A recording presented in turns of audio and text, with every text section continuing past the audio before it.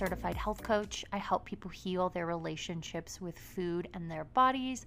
On this podcast, we talk all about intuitive eating, disordered eating, food freedom, fat phobia, diet culture, female empowerment. And my goal with this podcast is to help you with your relationship with food, with your relationship with your body. I really want this podcast to continue to change the narratives for women and help you guys, all people, not just women, but all humans. I'm really hoping that this podcast is a breath of fresh air and something that helps you change your perspective, something that brings to you a message that you didn't hear growing up, and a message that helps you find freedom and peace and sanity in your relationship with food and your body. And today we have an incredible interview with Sabrina Strings. She is the author of the book Fearing the Black Body: The Racial Origins of Fat Phobia.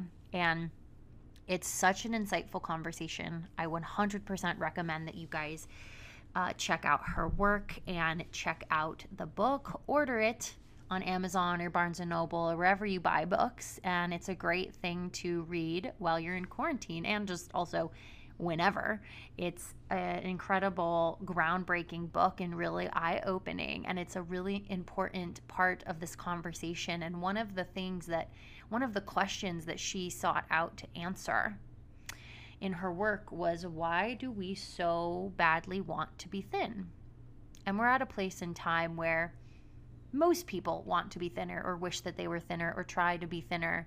But she specifically was looking for the answer of, why do white women so desperately want to be thin? And we talk about that in today's interview. And if you want more, I recommend reading her book. Now, before we get into the interview with her, I wanted to read to you a recent testimonial from one of my one-on-one clients.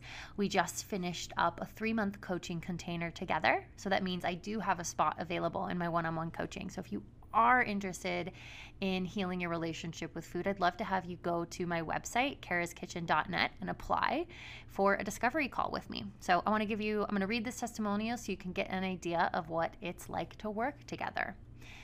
This is from Anna, and she says, I feel extremely fortunate to have worked with Kara on healing my relationship with food and my body. Through the safe space Kara created, we were able to work through issues I didn't even realize were connected to my relationship with food. Equally important, Kara helped me see the bigger picture of diet culture and how we can overcome it rather than succumb to it. I appreciated most Kara's willingness to meet me where I was at in my journey. Let me progress at my own pace, and help me build resilience when I faltered, or better said, felt like I was faltering. Something unique about Kara's approach is how well she delivers evidence-based information with compassion and authenticity. Her own story and journey made it so easy to form a connection and set the foundation for my recovery. If I had known what working with Kara would be like, I would have done it years ago. Thanks to Kara, I think and worry about food a lot less and have an arsenal of tools to help me cope with any curveball life throws at me. So if you're reading this and wondering if this recovery path is for you, it is. Gather up the courage, take a deep breath, and reach out to Kara. It's undeniably one of the best decisions I have ever made, and I will be forever grateful for the impact it's had on my life. So thank you, Anna, for that. If you're listening, I love you. I'm so grateful to have been a part of your journey, and reading this testimonial is so meaningful to me. And any one of you who's out there listening who's ever thought about working with me, or you're in this quarantine and it's brought up a lot of stuff for you and you're ready to finally be free, you want to free yourself, I'd love to hear from you. I'd love to support you. I'd love to have a discovery call with you. So you can go to karaskitchen.net and go to the Work With Me tab and apply for a call. The call is complimentary and you'll get value from it, whether we decide to work together or not. I know those calls are always incredibly helpful and you walk away with insight and value no matter what. Okay, let's get into today's interview with Sabrina Strings. Sabrina is an assistant professor of sociology at the University of California, Irvine, and a recipient of the Berkeley Chancellor's postdoctoral fellowship. where she held appointments in the Department of Sociology and the School of Public Health at the University of California, Berkeley. And she is the author of Fearing the Black Body, The Racial Origins of Fat Phobia. Today is such an awesome interview. I'm really grateful to have gotten the opportunity to speak to Sabrina. I was so nervous because she's someone I have so much respect for and I admire deeply. So I was nervous for sure. And maybe you can tell, maybe not. But anyways, it was fabulous. And I hope you enjoy it. And let's just get right into it. Thank you for listening to the Love Your Bod Pod. Welcome back to the Love Your Bod Pod. Today we have an incredible guest with us. Her name is Sabrina Strings. Sabrina, welcome to the show. Thank you for being here. Thank you for having me. For those of us who aren't familiar with you and your work, will you tell us a little bit about yourself and, how are you doing today? We're recording during this global pandemic. So how are you doing? Yeah, we can start with that part. It's the most peculiar thing to try to maintain a sense of normalcy and a regular schedule in the midst of this pandemic. I think for at least 2 weeks, it was really amazing to me if I got one thing done a day. I was like, wow, I really did that. And then lately, I feel as if I've been able to sort of get back to a semi-regular schedule. But when you look at the news or when you think about the fact that you really should not be going outside and can't go most places because they're closed, it's a landscape that no one could have envisioned a mere 2 months ago. And now it's just become our state of being. And so everything that I do is always just wrought with a sense of what is going on and what will come of this. Mm-hmm. Yeah, I went to the bank the other day to pay rent. We don't have aside from mailing checks, going to the bank is how I can pay rent. And so, I had my gloves on, my mask on, and at the bank, they had these red pieces of paper that were taped down on the ground so that you had social distancing, and they had put up these plastic barriers between you and the teller. And I was literally standing there just being this is real. This is real. This is happening. This is what the world is right now. And just really being in it. Yeah, exactly. I think this is the strange thing. I was thinking about, I was like, oh yeah, it would be interesting to go to the mall. And I was like, but the mall exists, but the mall doesn't exist. I was just thinking I would just go over there and walk around because it's a space to walk. That's outdoors. But I think it would probably be so dystopic for me to see everything shuttered that it would be best for me just to walk around my neighborhood. Yeah. So are you teaching classes right now? What's going on with the University of California at Irvine? Well, we've transitioned to a mode of remote instruction, such that, I think that the people who are teaching right now, which I am not, have really had to hit the ground running. So a lot of people, for the most part, are used to teaching in-person classes, but now everything has to happen online and typically through Zoom or Canvas. And so I was speaking with one of my colleagues the other day, and this is her first quarter teaching. Can you imagine? Oh, wow. Yeah. And she's had to figure out this entire new realm of expertise in the space of about 2 weeks. Wow. So, just really trying to keep her in my thoughts and prayers because that is such a difficult task. But, she's going to get through it. Everyone's going to get through it. It's just not easy. Mm-hmm. Yeah. Well, I appreciate you still coming on here to chat. I really am excited to chat with you about your book today. And I can get how odd, like you said, it is to kind of go about doing these normal things amongst this very unnormal time for all of us. So thank you for being here. I would love it if you would just share with us how you got into studying this topic. So your book is called Fearing the Black Body, The Racial Origins of Fat Phobia. Can you tell us how did you get into studying this topic? Did it stumble upon you? Sure. Not exactly, actually. It has a lot to do with my family history. I think that, a lot of people after the book, The Warmth of Other Suns came out, were familiar with the fact that there was this mass migration of African Americans from the American South to places in the North, the Midwest, and then also the West Coast. And it just so happens that my family was also part of this movement, this Great Migration, in 1960. when my grandmother came to California from Atlanta, Georgia, with her youngest children in tow. And it was really interesting because for my grandmother, who had grown up in this rural, segregated Jim Crow community that was actually on the outskirts of Atlanta, to move to a big city like Los Angeles, I mean, there were many things that she marveled at, but one of the things that really captured her imagination was like the peculiarity of all of the white women that she was meeting who were on diets. And she was like, why are white women on diets? It's like, if you grow up in the South, and my grandmother was born during the era of the Great Depression. So she lived through a time period in which simply being able to have food was a triumph. There was even a story that she told me in which she got some oranges for Christmas one year, and it was one of her happiest memories growing up. So to transition from that privation to California, in which there is not only a greater abundance, but this peculiar desire for people to avoid eating, this was something she could not wrap her mind around. And so she thought about this for a long time. And in the 1990s, when I was in high school, she would routinely question me about it. You know, she would like call me into the living room and she'd be watching one of her favorite soaps. And she would be like, Sabrina, come here. Now, look at Victoria, you know, like just various characters on her favorite soaps. You know, that one was from Young and the Restless. And she'd be like, she is dying to be thin. You know, these white women are dying to be thin. Why are they doing that? You know, of course, I'm 16 years old or whatever. I'm like, I don't know. Can I get a cupcake? Like, I wanted to get out of the conversation. But years later, when I was working at an HIV medication adherence clinic in San Francisco, Bayview Hunters Point, I ran into two women who I was supposed to be interviewing who were HIV positive about their use of these HIV meds. And they both told me that they would not take the meds because of the fact that the meds caused them to gain weight. And I thought, people are willing to risk death. Women specifically are willing to risk death to be slender. And these two were women of color, actually. And so there was something that was so animating about that for me that I thought that it was what I wanted to study when I went back to graduate school.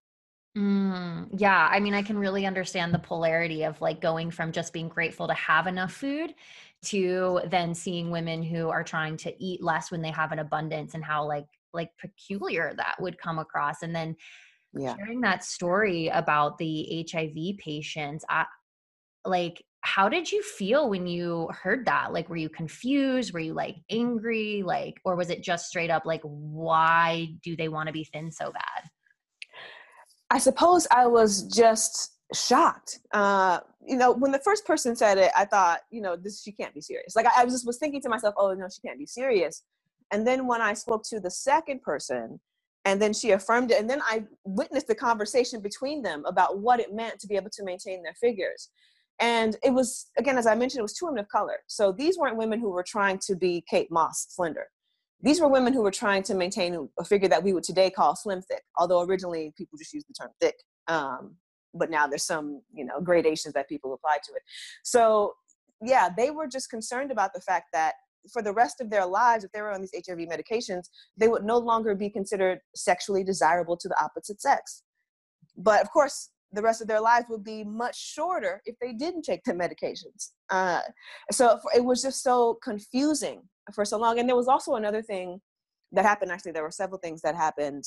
But one other thing that took place during that time period was that there was some news story about a book that had been written that was exploring the origins of foot binding in China. And the very ethnocentric reporting that I was hearing on the news was very much like, oh, how strange, you know, these women have been binding their feet, you know, how, you know, and then, but I was thinking, but we don't know why American women, and especially white American women, are so devoted to keeping their figure so slender, which is also an extremely unusual practice if we were to be less ethnocentric about it. So, yeah, it was just part of a compounding series of events that led me to think that this was important to explore. Mm-hmm. And so this is like a huge question, but like, so what's the answer? Why do we all so badly want to be thin? And I'm also curious, did you think that by seeking the answer, seeking to understand, that you would then discover these racist roots and also Uh, religious roots. I was very intrigued when you were talking about the religious contribution as well. So yeah, I'm curious if you had any idea of what you would find when you started seeking to answer that really big question. I didn't know that it would go back as far as it did. When I first started doing the research on this, I mean, effectively, I was what would have been considered like a thin study scholar or a scholar of the slender aesthetic, which was huge in the 1980s and 90s. You think about the work of people like Kim Chernin and Naomi Wolf and Susan Bordeaux. But I decided that I was going to look at women's magazines just to see what they were saying. Like, why were white women so interested in being slender? You know, and I thought in the beginning that I should look at the 1950s because, of course, in the 1950s we had Marilyn Monroe, and then in the 1960s we had Twiggy. So I thought, oh, there was something that happened in that interval. What could explain, you know, what was happening at the tail end of the 50s or the early 60s? But as I started to dig deeper into the historical record, I started to notice that this actually has been going on for far longer than we realized. And eventually, I decided just to go back to the very earliest years of women's magazines and see what they were saying about body size. So already in the 1890s, let's say you have a magazine like Cosmo. Because a lot of these magazines are a lot older than we realize. And they would very clearly articulate that some woman, let's say this woman was from Alabama or somewhere, and she was beautiful because of the rosy hue of her white skin, and you know, she's from this Scottish Highland background, and she's svelte just like her people. And I was like, what does any of this mean? There's no way that we could count on Cosmo to use this kind of explicit racialized language today, obviously. Yeah. But at the time period, Harper's Bazaar, Cosmo, the New York Times, I mean, it's like you think of all of the major publications that existed, and they were all trafficking in this very clearly racialized aesthetic discourse in which they suggested that white persons were inherently more beautiful and more slender. Mm. And so then when you, like, I could see how this would not happen today, but I could also see why this would have happened back then, just like knowing, you know, the history of our nation. Were you, like, to what degree were you surprised by this? I was very surprised. I expected that they were going to start making claims about Black women's appearance. That I anticipated, actually, because I thought, well, something has to explain the racialized nature of this. But I didn't realize how much white people spoke about whiteness historically, because white people don't really speak about race, and certainly not about whiteness very frequently. And as a person who is both a scholar of Blackness and whiteness, I can tell you that the paltry amount and sometimes substantive quality of the literature on whiteness is concerning to those of us in the field. And so to know that white people would speak so openly about what it meant to be white was really, you know, as Will Ferrell would say, mind-boggling. Mm-hmm. When you got to look at these magazines and you started to realize that they were very explicit, talking about like Scottish or like Eurocentric features, like you said, like tall and thin and rosy cheeks, all of those things, where did your studies take you then? Like when you got to the magazines, then where did you dig deeper? And I'm curious, like when did you learn about Sarah Baartman, who I felt was like a very important historical figure? Yeah, so the dissertation was entirely, you know, thin studies for the most part. But then when I decided that I wanted to turn this material into a book, I wanted to take an entirely different approach. And I thought, okay, the book is going to be very distinct from the first project, because now I'm going to be digging deeper into the historical record to try to figure out why so many white women thought that there was this relationship between race, weight, and femininity. Where'd that even come from? Why would they have been describing it in those ways? And so I thought, okay, we know that during the Renaissance that voluptuous women were prized. But we also know from my own research, I knew at least, that by the 19th century, slender women were prized. And so there was something that took place between the Renaissance and the 19th century. And so that was the historical narrative that I was attempting to trace.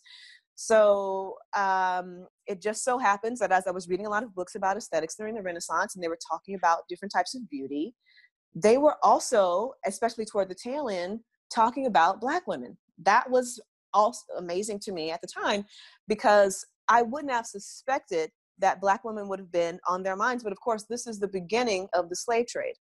And so for the first time, a lot of philosophers or artists who were revered had the opportunity to access not just European models, but also African models. And because of the novelty, there was a lot that was being written about Black women's bodies. And for the most part, they were suggesting physically, Black women are just as voluptuous and attractive as our European women. But of course, we know that over time, that narrative changed. Mm-hmm. So then what happened between the Renaissance and the 19th century? It was really the rise of race science. Okay. Because in the early days of slavery, obviously Europeans were going to the African continent and they were taking workers and then placing them in various colonies. Not very many Black people were making it back to the metropolis of the various cities of Europe, which ends up being important when we're talking about Sarah Baartman. So in the beginning, this was just sort of the triangle slave trade. However, after a period of about 100 years, there started to be some concern about the obvious inhumanity of taking people from their native land and enslaving them in a colony. And so there were these growing debates surrounding slavery. Should it be abolished?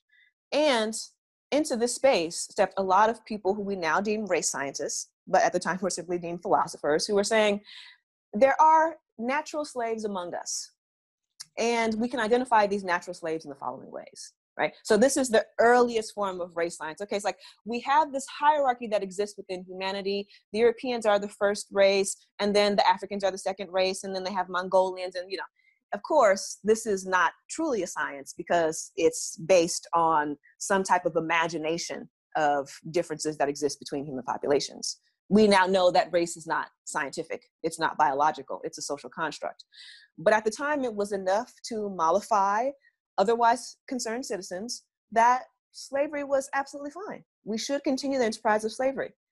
And part of what they started to argue over time, these race scientists, was that it's not just differences in physical appearance. Sure, that matters in terms of skin color and hair texture and eye color and all of that.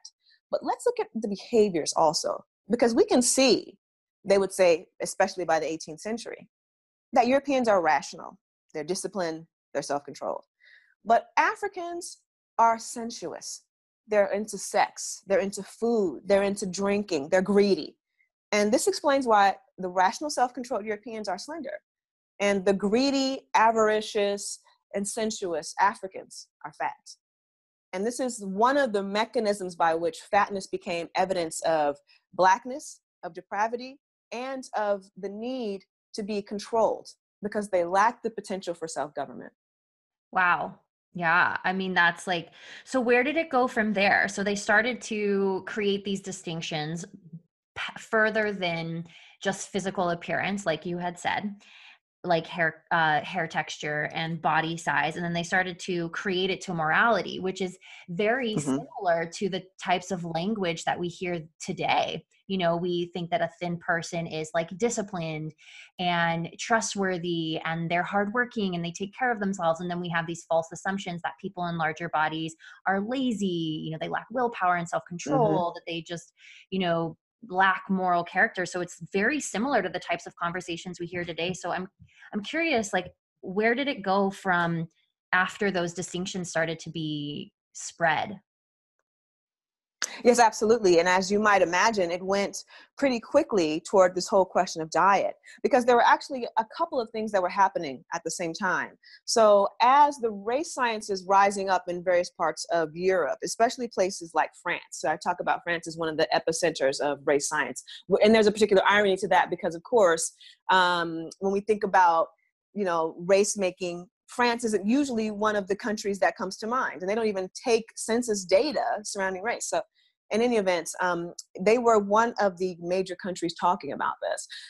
When we think about the question of morality, as you asked me earlier, a lot of these understandings were coming from England. And so there was this entire movement led by this proselytizing doctor by the name of George Shane, who said, what's happening right now in England as a result of all of the sugar and sugar sweetened alcoholic beverages like sack that we now have access to as a result of the slave trade, right? I mean, he might not have said it exactly those ways, but that's the reality. The sugar was abundant because of the slave trade. But as a result of its prevalence, we have a growing number of people who are visibly like drinking too much and eating too much and becoming too fat. And he identified himself as one of those people. And so he said, I'm going to reform myself. He found out about this thing called a milk diet. And he started to go around and tell people that the best thing you could do for both your body and also for God, right, so that your body becomes a form of temple, is to drink milk almost exclusively. Now, of course, if we were to do that today, we could recognize this as a form of eating disorder. But at the time, it was a religious movement. And some of his earliest and most fervent adherents were women. So the English ladies, often these were women of the aristocracy. So it became very fashionable to limit one's entire dietary intake almost exclusively to milk. Interestingly, the same diet took off in the United States about 50 years later. But one of the things that I think it speaks to is that from its inception, when people started to think it was really important to maintain a slender physique, they were using unhealthy ways to achieve it. And that's what we still see today in many instances. So much of the conversation surrounding obesity is like, those people are unhealthy, fat people are unhealthy. But they ignore the fact that there are a lot of slender people who are unhealthy because they're engaged in these extreme diets that can be extremely detrimental to their health.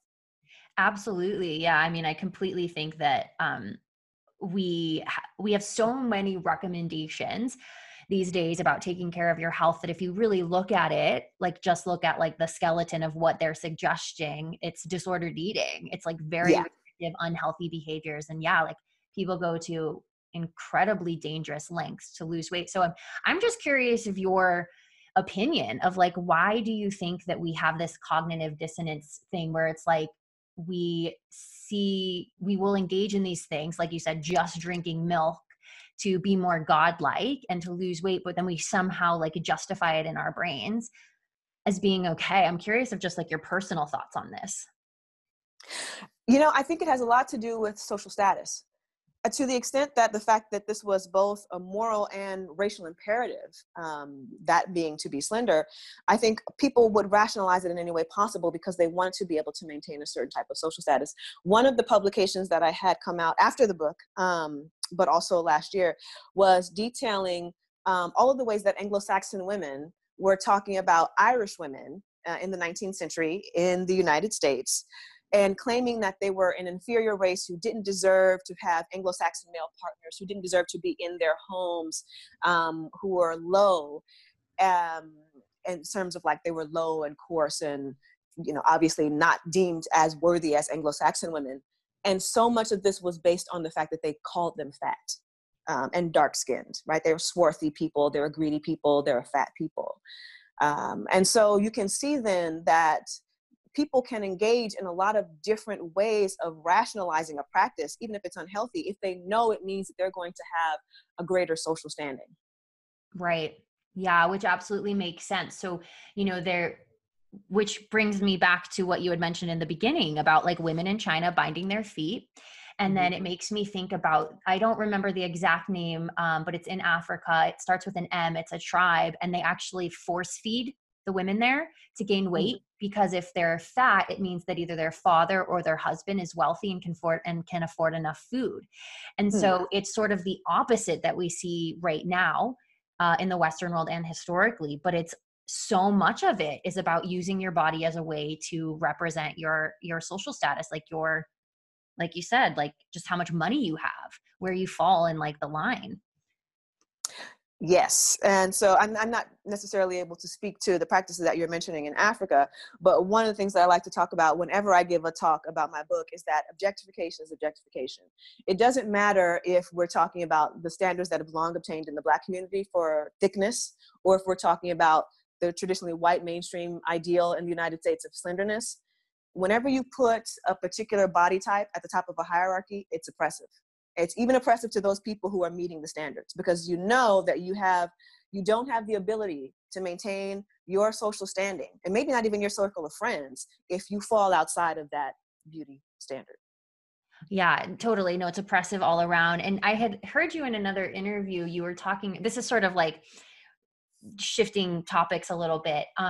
But I do want to come back and talk about the religious piece that you mentioned. But in one of your other interviews, you had talked about how the government giving dietary recommendations and about portion sizes was like one more way in which the government tries to like control you. Hmm. And Yeah.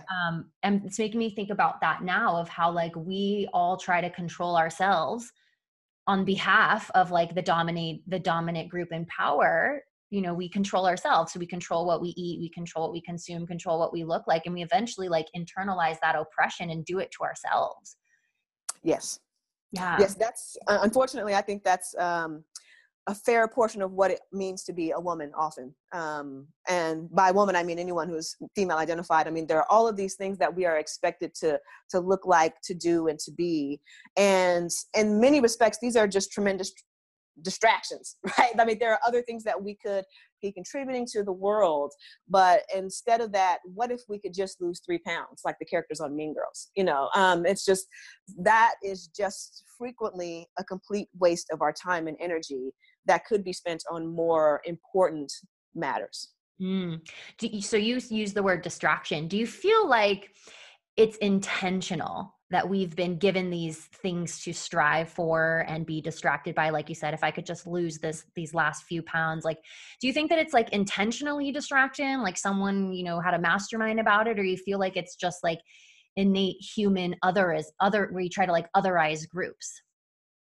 I don't think there was a mastermind behind it, but I do think it's an artifact of women's oppression largely, which is that for centuries in the Western world specifically, we know that there has been a standard of beauty. And this is something else that I'm also talking about in the book, which is that in the Renaissance, they were trying to figure out like, but what constitutes beauty? And it feels like a very maybe sweet philosophical conversation about the things that we enjoy in life. But it was really the beginning of trying to create these hierarchies between high and low. And over time, they became more and more stringent, such that beauty was no longer in the eye of the beholder, but beauty was a matter of ticking off a number of different boxes. Okay, you look like you have this white skin, it's rosy, you have these kinds of lips, this kind of figure, all of this effectively nonsense that really keeps women hemmed in. So what we're dealing with is centuries of this kind of oppression that it's really difficult to get out of. Because how do we determine a woman's value if not by the collection of her body parts? That's what we've largely known in the West. Yeah. Yeah. So I'm curious, like, how would you like to see us start to determine women's value? There's so much more that we could be doing. And, I wrote a piece about this not too long ago as it pertained to the use of yoga as a practice, because yoga is a fine example of something that could be a liberatory tool if it's used in that way. It's existed for thousands of years, and it originates in the area that we now think of as India. And it was used as a spiritual practice for its adherents for centuries. And it's only in the past maybe 200 or 300 years that the postures, the physical postures, the asanas, have really been built up and taken center stage. And it's no wonder that in the United States, especially, where there's a history of yoga being used in a very postural way, that people imagine it as a form of fitness. I gave a book talk last month, which seems like it was 1,000 years ago because of the coronavirus, in which preceding the book talk, there was an Afro yoga session. And then there was the book talk, and then there was poetry. I mean, it was such a beautiful event, and it was put on by some researchers at a VUB in Brussels. And there was a woman there who was outraged that we would have a form of quote exercise while talking about sort of like the questions of race, body size, and femininity. And I had to intervene and say, yoga is a tool for liberation. It gives us many different ways to challenge our bodies. It gives us ways to challenge our spirits. It helps us to find connection amongst human beings and respect and compassion. If we were to read the text and if we were to practice it with intention. But far too often, it just becomes a way for people to get cute again. Like, oh, use this and maybe look a little bit more like a model. No. So there are ways out there. Some of them are spiritual. Some of them could be scholarly, like writing or journaling. You don't have to be writing for a mass audience in order for it to have meaning for you and maybe the few people you share it with. So there are these ways that we can find our value and our worth outside of our bodies, but we just have to be willing to do that. Yeah, absolutely.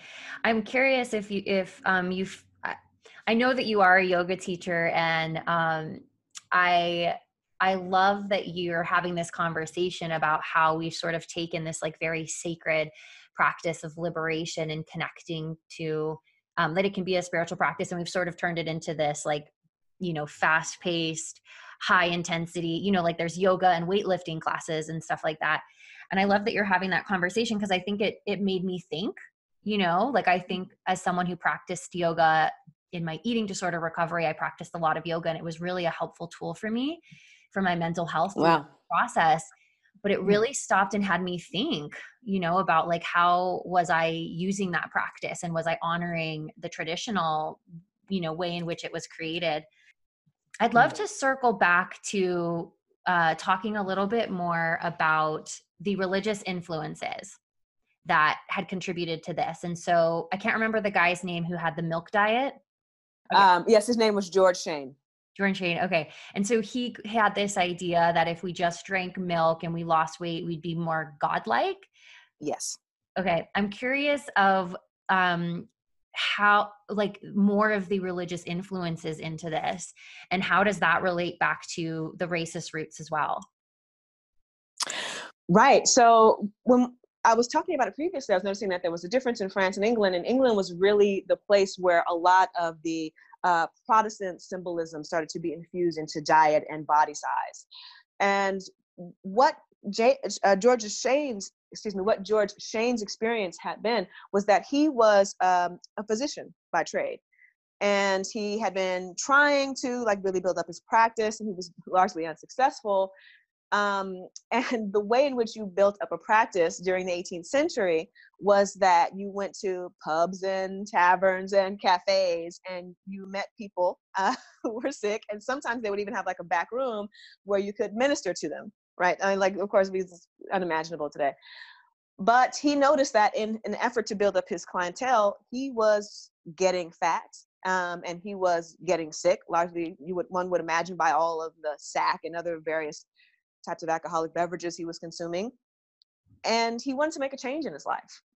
And so he found a change in his diet to be the way in which he could do that. And so he was able to, in some way, use his, you know, I don't know if medical knowledge is necessarily what he was able to apply here, but his faith, and then also his embodied experience in order to be able to convince others that, you know, as a person who was a physician by trade, this is a good idea. You know, not for nothing, but there's a lot of ways in which, even in the contemporary moment, there are a lot of people who are trained as physicians who are telling people what they need to weigh. And in some way, they're drawing on this history of the sort of like Shanian approach, like, because I am a doctor, I can tell you what you should weigh. And there is where we get things horribly wrong, which all of the research on sort of the flaws surrounding BMI are pointing to.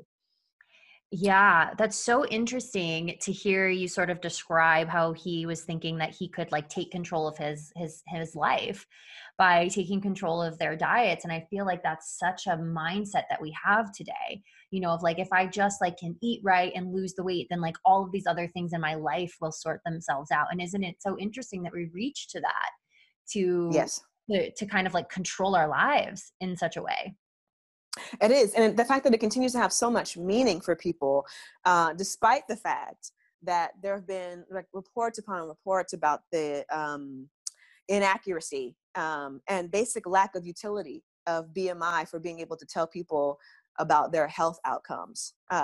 But it's still used because, again, it's coming from doctors. So, right, we can see the legacy of someone like Shane, even if it's been largely forgotten, in promoting those kinds of views. But to your point about the relationship between the racialization and the moralism, what happened was that a lot of these ideas that were circulating in various parts of Western Europe came to bear on the United States, right? The United States is a country of immigrants, after we obviously put aside the genocide of Native peoples who were already there. But, you know, a lot of the people who were coming to the US were coming from France. They were coming from the Netherlands. They were coming from England, right? And they were bringing a lot of the ideas of the places where they came from to the United States, such that a lot of the women's magazines, so to return to that point, that I was able to access from the early 19th century were very clearly putting together these racialized ideas with these moralizing ideas. You know, it was sort of like, if you want to be a good Christian Anglo-Saxon woman, what you need to do is show temperance in the face of food, right? Very clearly religious language, temperance in the face of food. Okay? And sometimes in the same piece, they would say, if you don't show temperance in the face of food and you want to be fat, then the place for that is Africa. You know, that place is not the United States. Wow. It was just laid out like blatant. Yeah. Yeah, right. That's the thing that I think continued to shock me about what I was finding in this research, is that we have so many more subtle, euphemistic ways of talking about minoritized populations, right? That still go on in the media, but at that time they felt no need for subtlety, because why would they have? So they would just say things very blatantly. Wow.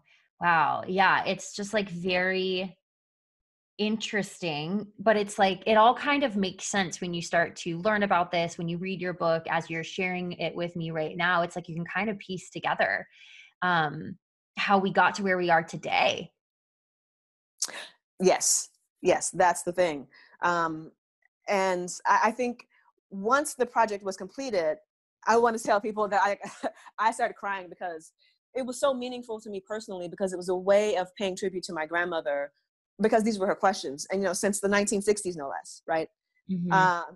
But then when I started to go around and do interviews about the book and talk to people, and especially fat Black people, about their relationship to the work, many of them said they also cried, because they had the sense that it was really telling them a story that they kind of intuited in a way. Like, they knew that there was something racialized about their experience living in a fat body, but they couldn't really prove it or put their finger on it. And then they were able to find this resonance with what I had written about.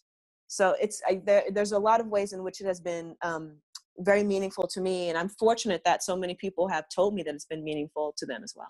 Mm-hmm. Yeah, I could see how, like you said, they just intuitively knew that there was a component, like a racialized component to this. And you allowed them to be seen in a way by writing this book, by putting this book together. I'm curious of, given where we are today in the world of diet culture, in the world of wellness culture, we still, like, while I absolutely see hope, I see that this anti-diet, this fat acceptance movement, I feel like there are more people than ever before talking about the bullshit that is the BMI. Right. About, you know, I had Dr. Abigail Segui from UCLA, who wrote the book, What's Wrong with Fat, come on the podcast and talk massively about, you know, how we see obesity as a public health crisis, and how that's like not actually a helpful frame to look at this at. You know, more people are talking about this than ever before.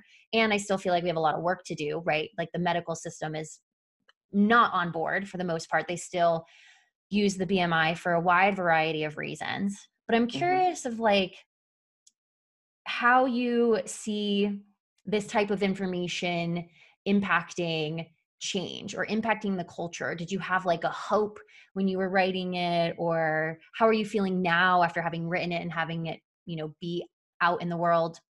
On the one hand, it's been so heartening to see how the book has been taken up, especially in Black studies, I want to say, and also women's studies, where I think it's really found a home. I think that a lot of people are engaging with it and also sharing the ideas, sharing the work. And I think it's meaningful for me and for many others.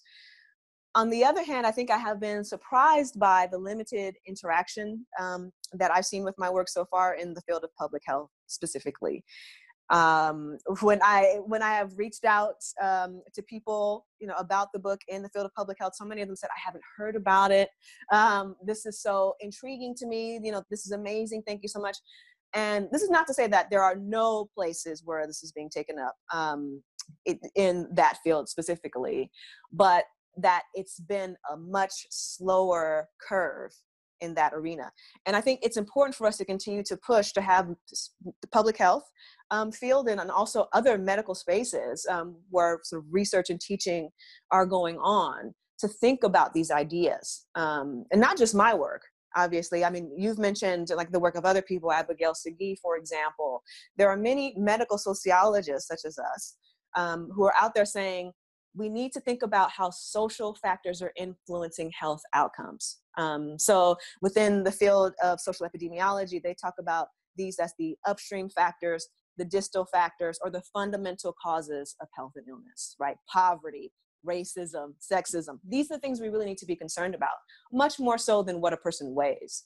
So there's still a lot of work to do on that end. But I think that you're right. It is uplifting that more people are thinking about it, talking about these ideas, and trying to figure out how to make them meaningful and how to apply them to resist this traditional obesity science narrative. Like why you think that maybe it's slowly being adopted, or like why it's not moving more quickly? Like why is it that so many people in like public health or in the medical system are not willing to really look at the research? So, we have so much research to support that the BMI is like a useless tool, that it's actually more harmful than helpful. We have so much research to show, from Health at Every Size, from Dr. Lindo Bacon's book, showing that you can improve your health markers without losing weight. I'm curious of why you think that there's resistance or disregard, or like not willing to fully look at this and say, hey, okay, maybe we got it wrong. I think it has so much to do with just the entrenched ways of doing and being. As I talk about in the book, it has been at least since the 1980s when BMI started to be adopted, but arguably as early as the 1970s when people were pushing for its utilization, that there have been spaces in the fields of public health and other areas of medical research that they have been dedicated to using BMI to determine health outcomes. And when you're talking about anywhere from 40 to 50 years of a particular form of medical practice, that's hard to undo, especially because a lot of what people such as myself and others like Lindo Bacon, who is a wonderful individual and a frequent collaborator, a lot of what we have been shining a light on is that this is not working. But what we need people who are actual medical researchers to do is to figure out what would work. How can we think about the significance of these social factors and prioritize them when we're thinking about attacking questions of health and illness and disease transmission? And that becomes ever so important right now, because when we take a look at the reports surrounding the coronavirus, we know that it does not discriminate based on any number of social factors in terms of who can get it. But the people who are becoming the sickest and the people who are dying the quickest are Black people in the United States. We're talking about the people who are most marginalized, right? Marginal housing, frequently no access to healthcare, not a lot of wealth accumulated. So what we can see is that these social factors are the most important things in terms of thinking about disease containment, right? And keeping people healthy and living. But it takes the will of the people who are doing this kind of research to focus on how can we actually improve these situations. Mm-hmm. And I could see how like just using the BMI would just feel easier. Exactly. And especially because of the problem in the academy, and I'm sure that this definitely applies in medical research as well, of publish or perish. You got to constantly be thinking about getting papers out. And so to the extent that BMI is a readily available tool, people can publish papers showing a correlation between BMI and cancer, right? It's like if weight caused cancer, we would have known about that when we started to see an uptick in rates of cancer in the United States decades ago. So why is there all of this research now trying to convince people that obesity causes cancer, right? Because it's easy to show that these two things are correlated, but correlation is not causation. Whereas when we think about poverty, that is a cause of illness. And that's what we need to be thinking about more consistently. Mm-hmm. And something that you had shared is how it wasn't until like 1985, I believe, that we didn't even start to include Black women in our medical studies, that before that it was just white men. Right. And, it had a lot to do with the availability. And of course, as you might imagine, in some of the earliest studies, it had to do with people that they were simply concerned about, where this is our working population of, white collar, white men. And so we want to make sure that we're keeping them safe and healthy. And so we're including them in the studies. But over time, I think that it was just one of those situations in which there was either a difficulty accessing populations, which continues to be the case today, because obviously for a variety of reasons, including Tuskegee, but not limited to Tuskegee. Black people and often other communities of color are very skeptical of medical research. But there was just largely this apathy that went on for decades. And then once it started to be a serious concern of Congress, especially, that we need to start having minoritized communities in these studies so we can look at the extent to which disease might be transmitted, or, you know, it might be progressing in different spaces. That was the unfortunate moment in which people were like, oh, well, these poor people of color have higher BMIs, and that must be what's the cause of their illness, right? It's just like, it's so facile, it's so obviously false, but it's a answer, even if it's an incorrect answer. It's something to tell people. Yeah. So I'm curious of this is kind of a big question too. What do you feel like the actions that we can take to help this? So you had said, you know, poverty is a massive contributor to health outcomes, right? Mental, emotional health, incredibly influential, which is massively influential by whether or not you have like regular access to food or your basic needs are met, all of those things. What do you see as things that we can do? So this is the $1 million question, and there's no magic bullet. You know, and I think that just that statement reminds us just how wrong the BMI and weight loss solution is. Like, that's obviously not correct, because there is no magic bullet. The communities are so distinct when we're talking about what might be happening in a various like Native reservation in South Dakota versus what could be happening in a Black community in Baltimore. What needs to happen is that the people who are there should be given a voice to say, what are the problems that are going on in the community? Because someone who is just a simple medical researcher may not know. Even if I'm a researcher and I decide to go to that community to study it, if I'm not sensitive enough to listen to the people on the ground about the many different factors, the many different difficulties that are impacting their lives, then I'm probably not going to get very far. This has actually happened many times in public health, as you know, people who are listening who are familiar with certain studies will know. Sort of the whole top-down approach, we can figure it out at the top and then tell the smaller people what to do, is, you know, patronizing and false. What we need is for communities to be empowered to tell their stories and to tell what they believe would be the most beneficial things for them where they are. Yeah, absolutely. So just really listening and asking and being on the ground and seeing what would help them. I can imagine how like useless the prescription of, oh, you just need to diet and lose weight would be. Not only like just people across the board, but especially those in lower income communities, like you were mentioning, like how futile and stigmatizing that is. Exactly. And it doesn't at all get to the root of the problem. And, you know, even if we were to have some other kinds of initiatives at, let's say, the federal level, to have a greater number of grocery stores in various communities, more walkable spaces, all of those would be great additions, and all of those could contribute to health outcomes. But without knowing exactly what's going on within a particular community, these things are still not going to be able to raise all boats. We have to really be willing to take a microscopic view and find out how best to help people by listening to them. Yeah, absolutely. So we are getting close to our time here. We are coming up on the hour. I want to thank you so much for this. And I'd love to ask you just a few like lighthearted, fun questions to kind of wrap this up. Okay, let's do it.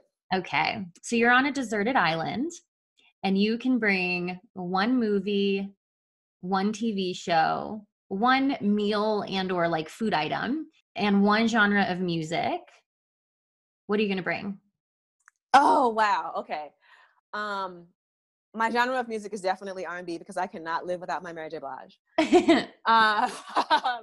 Let's see. The movie will be Clueless, because I friggin' love Clueless, and it will keep my spirits lifted. Right. And it'll also allow me to live perpetually in 1996. And in terms of the TV show, I guess I have to say, that's such a tough one. The first thing that comes to mind is Veep, because it was one of the finest television programs ever crafted. So okay. I think those would be my selections. Okay, what about food or meal? And then also book. I think I forgot that. And I'm totally adding Veep to my list for your recommendation. Oh, Veep is so good. And like, there are so many shows that have like one good season and then it falls off. Veep never fell off from beginning to end. Okay. So let's see. You said also book. Oh, that one's really hard. I feel like I want to say Catcher in the Rye just because I've read that one so many times and I know it's always comforting. It's such a good coming of age story.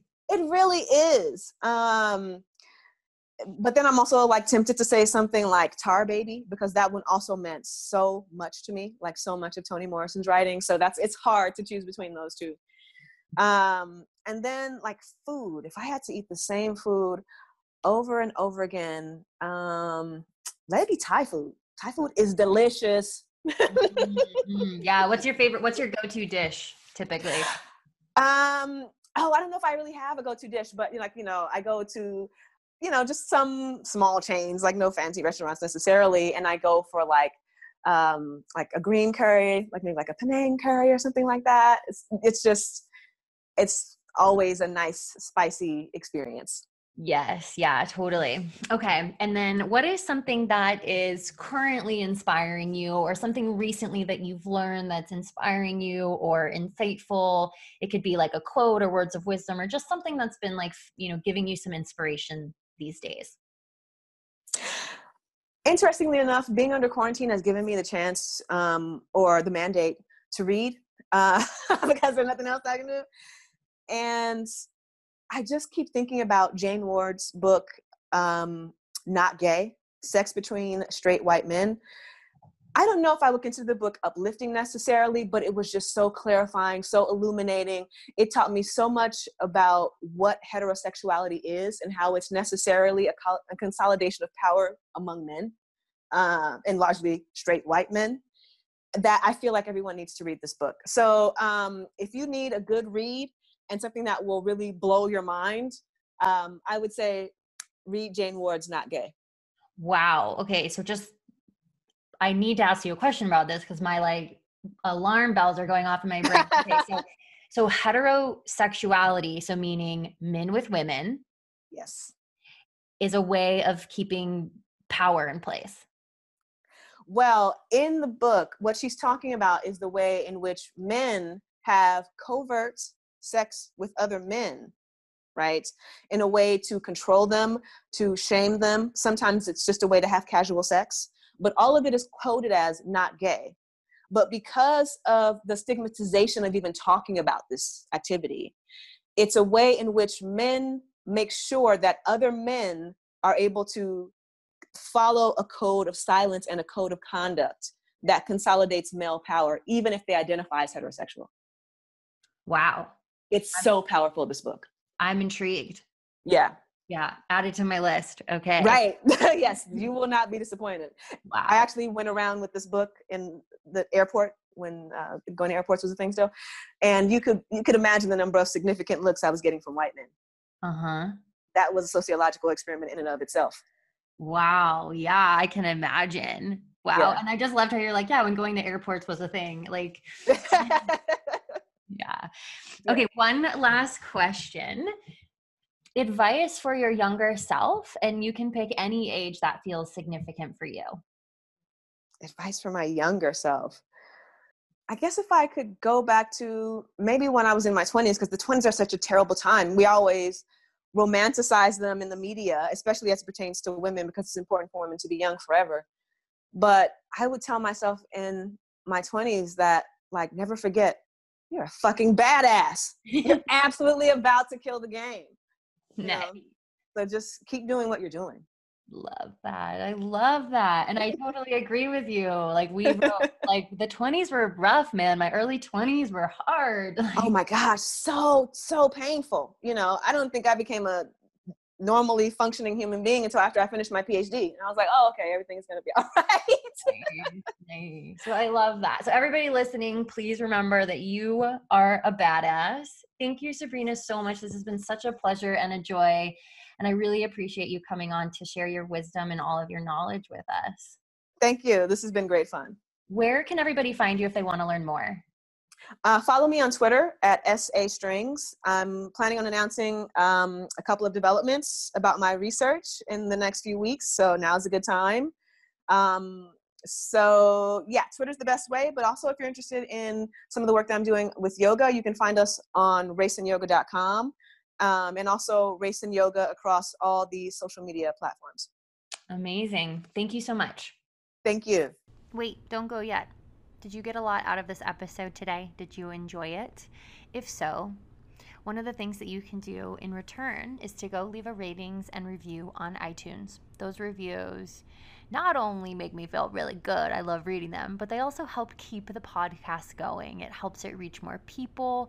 It lets iTunes know that it's valuable content, and it really does let me know that you're enjoying it and listening to it and want the podcast to keep going. So if you are enjoying it, would you please go leave a ratings and review on iTunes? And if you don't have iTunes, no problem. Maybe you listen to it on Spotify or Google Play or Stitcher. But if you want to give back to the podcast, one of the great ways to do that is to screenshot it and share it in your Instagram stories, or to send this episode to a friend who you think would enjoy it as well. So please do one of those things if you loved the podcast. It's a great way to give back and send a little virtual thank you. So I hope you loved today's episode with Sabrina Strings. I know I did. I learned so many powerful things from her and from her book. So thank you again for listening, and I'll see you all next week.